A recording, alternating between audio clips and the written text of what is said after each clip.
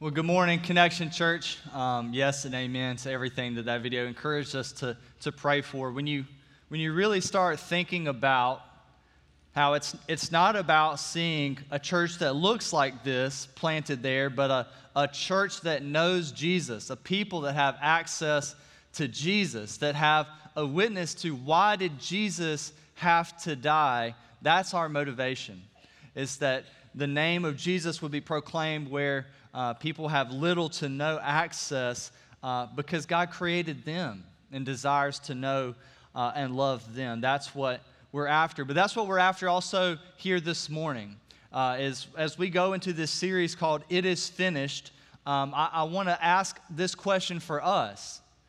Is that true for us? In other words, is it finished for us? Not just were the events of Jesus being crucified and resurrected true, or could they be true, but have we begun to experience the it is finished life that Jesus offers? So I want to read John 19, verses 28 through 30. This is where we see this scene. This is where we hear the words of it is finished. I do think it's fascinating that out of all the Gospels, whether it's Matthew, Mark, or Luke, they're able to communicate the events of the crucifixion, but John, being the best friend of Jesus, is standing close enough to the events of the resurrection that he's able to hear the final words of Jesus. Let that sink in for you. There's a lot of people standing, including Jesus' own mother, including some of the other disciples that are there to witness the crucifixion. John is standing close enough to hear the last words of Jesus, and this is what it sounds like. After this, Jesus, knowing that all was now finished, we need to think about that. Now that knowing that all was now finished, said, in order to fulfill the scripture, I thirst. A jar full of sour wine stood there, so they put a sponge full of the sour wine on a hyssop branch and held it to his mouth. When Jesus had received the sour wine, he said, it is finished. And he bowed his head and gave up his spirit. It is finished. Let's pray. Lord, we love you. God, thank you for this church. God, thank you for years and years and years of your faithfulness to us. Lord God, I believe that you want to see the life, death, and resurrection of Jesus be true for more people in this city. I believe that you want that for people this morning, that we could rest in the fact that it is finished, that we could say that with confidence, that we could say that with courage, that we could say that with conviction, God, that it is finished. God, help us. Be near to us this morning. In Jesus' name, amen. Amen. So we're going to look at what does this idea mean? What does this phrase mean that it is finished? Not just the words that are recorded necessarily on the page or how it played out throughout history, but how does it impact our life today? Over the next several weeks, we'll go further looking at a couple of different both metaphors and images of what the finished work of Jesus means. But this morning, I just want to look at John 19 itself, and I want us to think about the events leading up to it. If you've never had a chance to read the Gospel of John, if you're new to church or if you're new to the idea of the Bible, what has happened so far is that Jesus is born into the world, and what he understands himself to be is God. This is God coming into human existence in the flesh to come and communicate something to the world. And he assembles these what was called the disciples. They begin to follow him. You could think of them as the earliest students of Jesus, and they have lived this life watching all of the life of Jesus. Now, what has happened so far is just incredible thing after incredible thing after incredible thing that the disciples have been able to witness, and there's been a crowd of people watching all of the life of Jesus. And for the purposes of what we want to talk about this morning, let's just say this is not how they expected things to go. Those who are closest to Jesus now have watched him move in power. He has healed people from the dead. He has made blind people see. He's made paralyzed people begin to walk. And now this person that they have begun to declare allegiance in following is now crucified. And John, standing there in amazement at his best friend being crucified and nailed to the cross, hears these words, "It is finished." And you would think if a person who has the power to raise the dead, to heal people of infirmities that doctors, no one can heal, for the words, "It is finished," to be followed by his last breath is a surprise. And so what is it that is finished? What is it that has been made available to us? As we go on after this in the Gospel of John in chapter 20 and chapter 21, what we know is that Jesus didn't stay dead. He is resurrected. He walks out of the tomb. That's what every song that we have sang this morning has been about, right? Is this belief that this Jesus who declared himself to be God has invited us to believe in him, walks out of the grave, and now for thousands of years, people around the world have worshiped him as God because of this phrase, "It is finished." We believe that Jesus accomplished something in this moment that no one else could accomplish, that you and I are dependent on whether you believe in Jesus or not. So what is it that he accomplished? Let's just look at a few biblical truths this morning that I want to point out just from these three verses, 28, 29, and 30. Number one, Jesus chose to go to the cross. I want you to understand that this morning. If you're new, thank you for being here. Thank you for coming and just seeing what is the church about. And if you've never understood what did this historical event of Jesus being crucified, what all does it mean? Here's the first thing I want you to understand. Jesus chose to be crucified. He laid down his life willingly. The crucifixion was not some passive event that Jesus was working towards some other end, that he was trying to get to some other outcome, and he's surprised by being nailed to the cross. That's not what happens. That's not what happens. It says that he went to the cross willingly. That's the testimony of all of Scripture, and that's the testimony of every person who worships Jesus, is that he chose to go to the cross. Let's look at two words here. It's the same one in verse 28 as it is in verse 30. He says this, in fact, I know because I see it from time to time, that some of you have this word tattooed on your arm or tattooed somewhere on you, tetelestai or tetelestai. It is finished. That's the word. It's just the Greek word for finished. But the author uses it twice in these three verses, that it is finished. What he's saying is the word is not just like, all right, I'm done, or all right, I give up. That's not what the word means. Tetelestai means the work that I set out to accomplish is completed. The work, Jesus is doing an intentional, on-purpose thing here in giving his life on a cross, in being crucified. He is doing something on purpose for a purpose, and he is telling us, he's telling John, and then John is telling us through the Gospel of John that the work that Jesus set out to complete is now accomplished. Again, to reinforce the fact that Jesus is crucified on purpose, verse 30, he bowed his head and he gave up his spirit.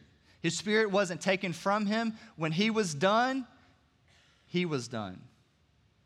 He gave up his spirit. John 10, 17 through 18, Jesus foreshadows his own death in saying this, "For this reason the Father loves me, because I lay down my life that I may take it up again.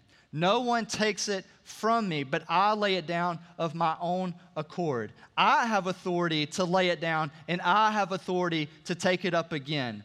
This charge I have received from my Father." Jesus' self-understanding, whatever your opinion is of Jesus, whatever you believe about Jesus, you can't get around the fact that him living, he believed himself to be God. And when he is crucified of his own accord. no one took his life from him. It'd be one thing if he rose from the dead and was like, whoo, dodged it. They thought they had me. I was a little nervous there at first, right? That's not what's happening. He tells his disciples ahead of time, I have a cup to drink. I have a death that I must die, but believe me, trust me, I have the power to take it up again. He laid his life down willingly. John 18, verse 36, in being tortured by the Jews and by Pilate, in being in the middle of his torture, it'd be one thing if you could say this all bold and brave in front of your boys, right? But to be in the middle of being tortured, it's easy for something else to come out, right? But in the middle of being on trial, life on the line, Jesus says, John 18, verse 36, my kingdom is not of this world. If my kingdom were of this world, my servants would have been fighting that I might not be delivered over to the Jews, but my kingdom is not of this world. He is laying his life down willingly, knowingly, and in full control of the outcome. He's saying that if I wanted to avoid this, I could avoid this. If those who were following me were just trying to overthrow a religious establishment or the current governmental power, then they would have been fighting.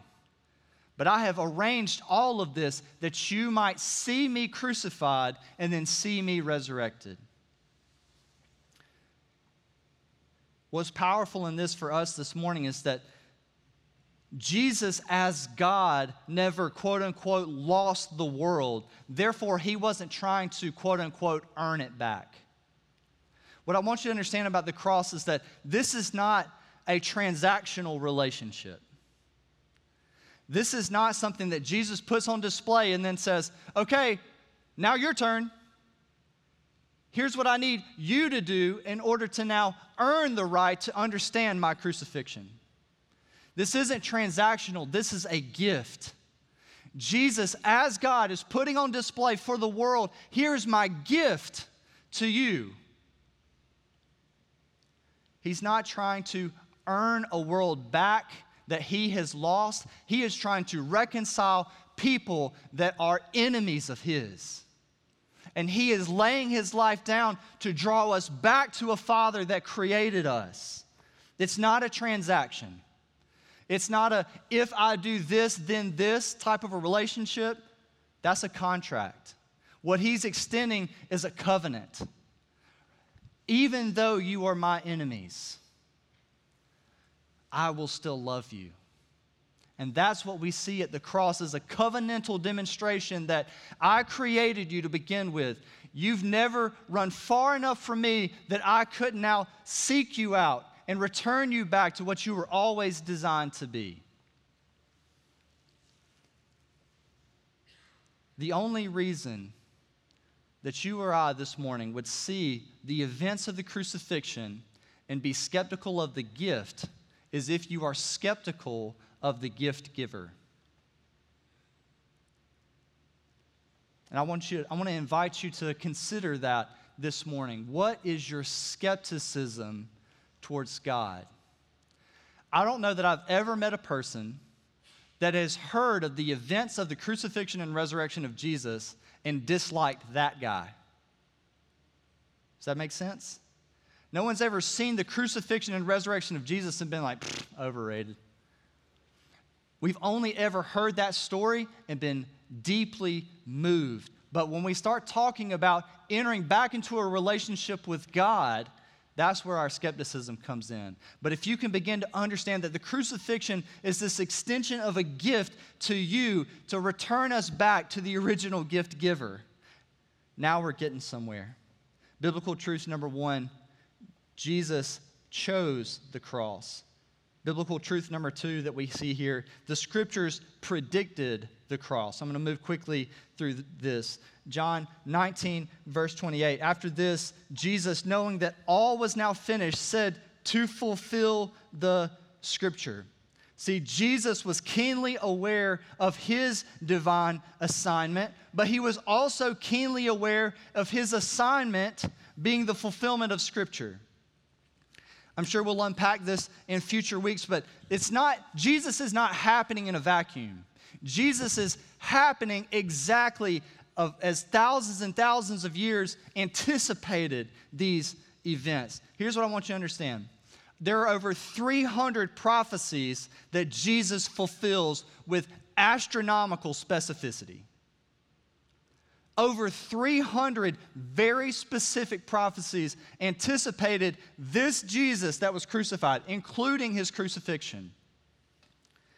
If only 8 of those 300 were fulfilled, the odds are 1 times 10 to the 17th power.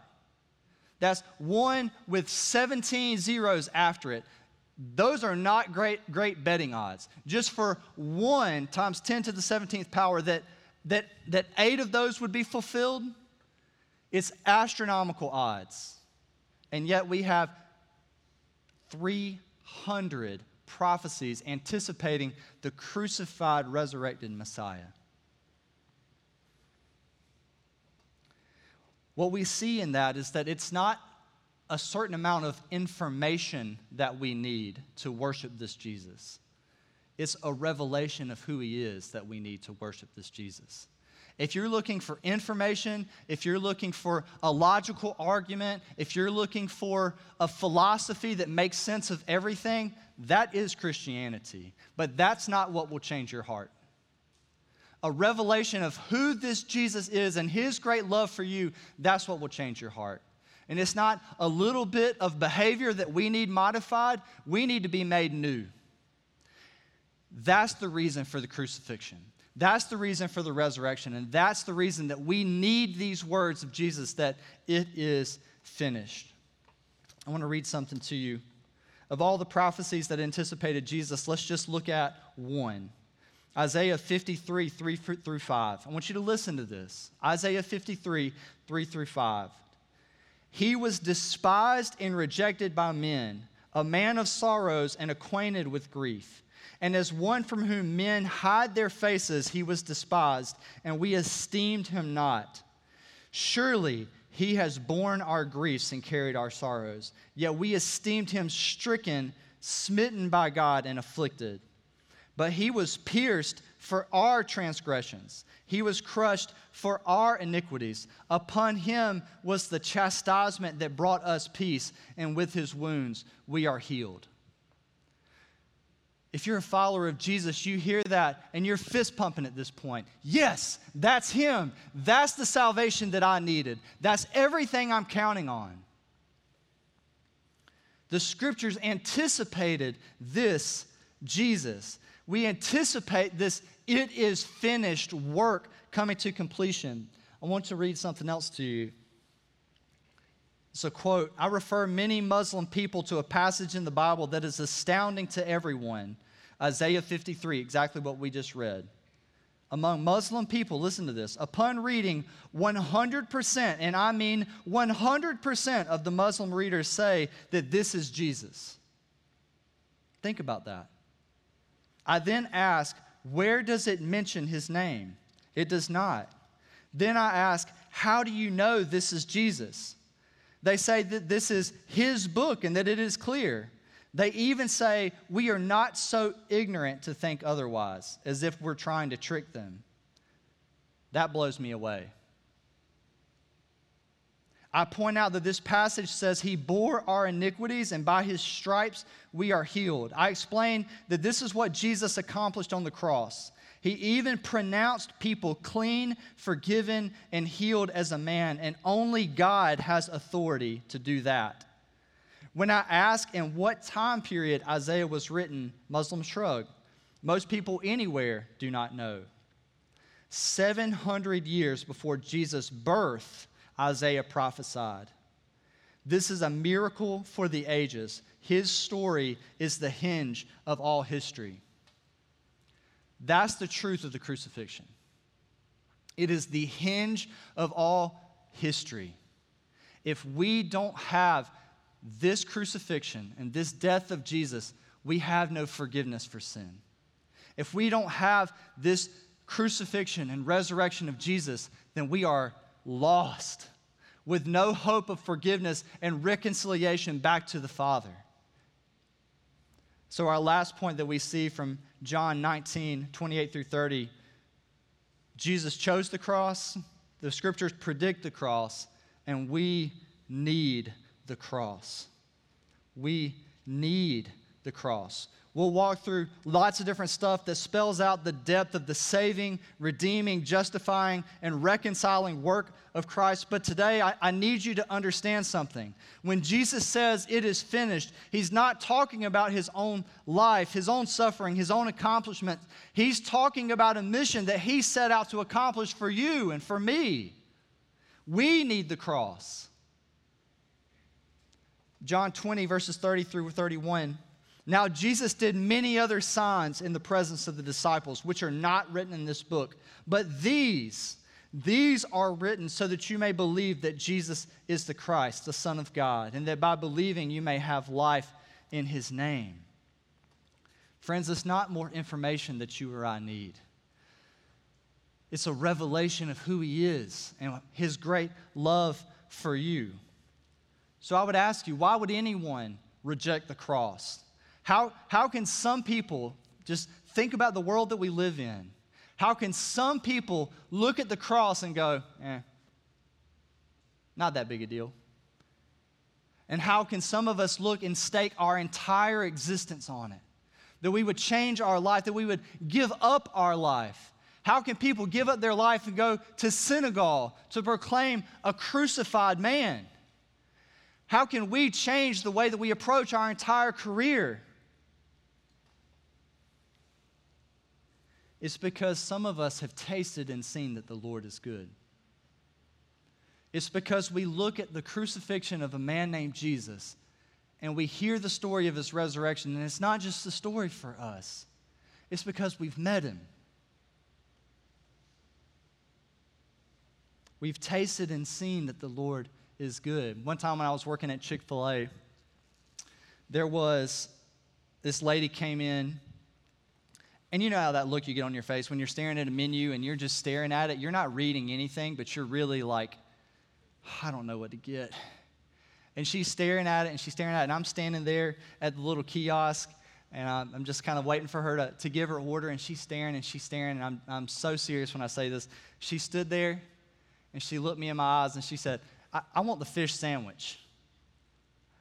And I said, ma'am, this is Chick-fil-A, we all we got is chicken. And this is what I would say is that she still wants that fish sandwich because she hasn't tasted and seen that the Lord's chicken is good. Right? When Chick-fil-A came to my little small hometown for the first time, it was mind-blowing. People would come and order, I want a wing and a thigh, and I want the bucket of chicken. They would order the same thing they got at KFC in the Lord's Chicken House because they hadn't tasted and seen that something different was good. You ever taken somebody to a restaurant? Top 3 most vulnerable things in your life. Take somebody to a restaurant that you're super excited about, and you hope that they are going to feel the same way about it, right? But if their taste buds aren't adjusted to what you like, it's never going to feel the same to them.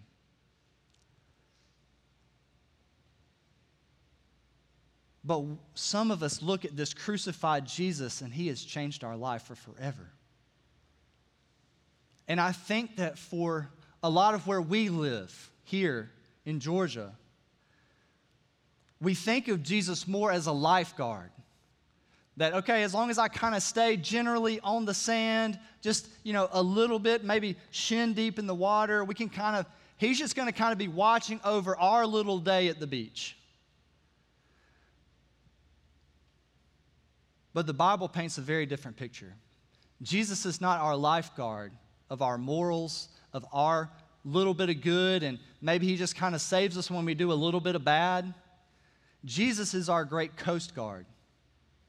That we are drowning hopelessly at sea, so far out that there is no one like us anywhere near in sight.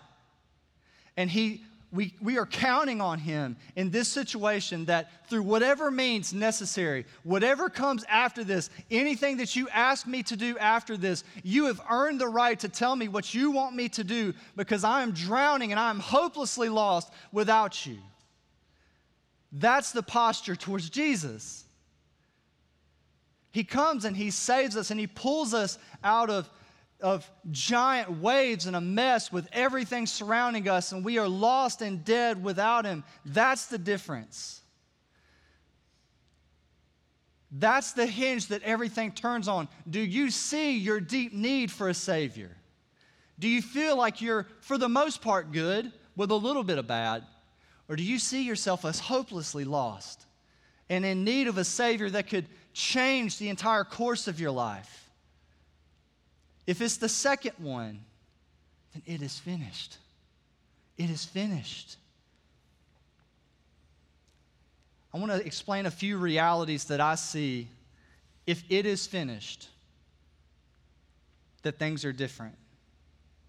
Any debate over the human condition, it is finished.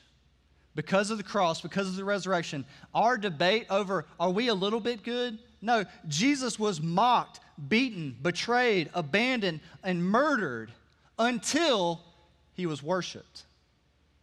And that's what happens after the resurrection. People saw all of these events, and the same crowd that was happy to chant, crucify him, a few weeks later are worshiping him.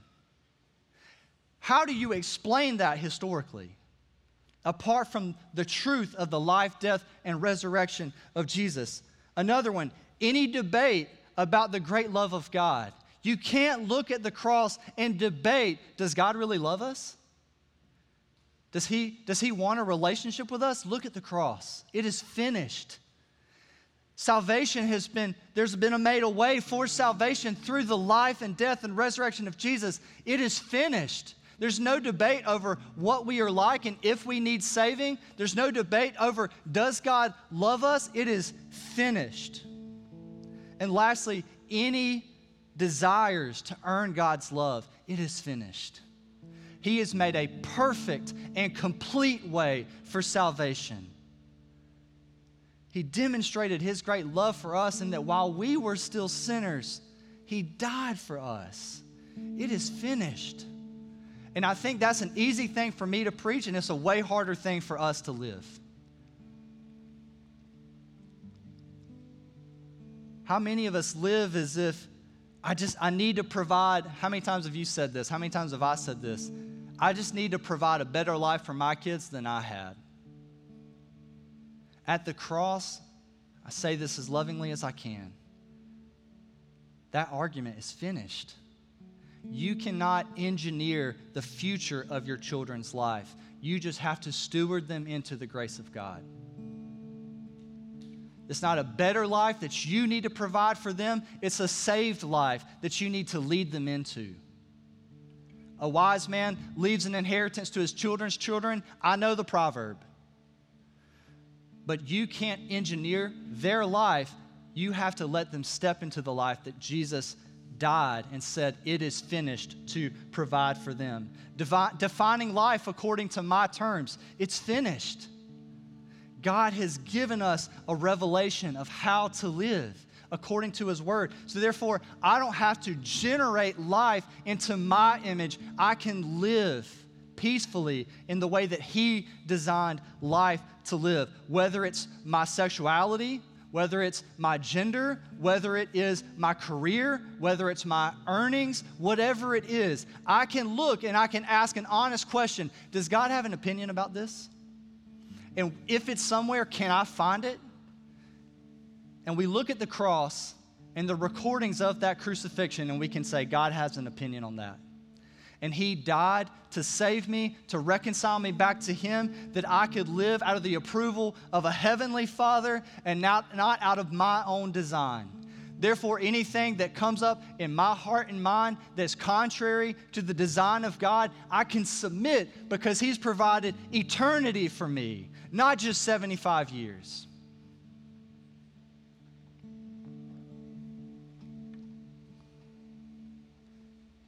So I want to give you an invitation this morning. Jesus says it is finished, but is it finished for you? Has the crucifixion and resurrection of Jesus been applied to your life? And I want to give a different sort of an invitation this morning. Our prayer team is going to be down front. I'm going to be down front, and I'm going to turn my mic off. And if you have a question, a hang-up, a concern, a doubt, let's talk about it. Is there anything keeping you from declaring with thousands of years, with billions of people that have heard about the truth of the resurrection of Jesus and said, it is finished and I want that for me? Brothers and sisters, I want that for you. And more than that, God wants that for you. And I know that because He gave His only Son to provide that for you. Not that you would have to earn it, not that you would have to enter into some transaction to get it, but that you would surrender in faith, that you would declare allegiance to that God. Whatever comes after that, it doesn't matter, because He's our Coast Guard. He has saved us from impending wave after certain death, from an ocean that you and I can't swim out of. It is finished.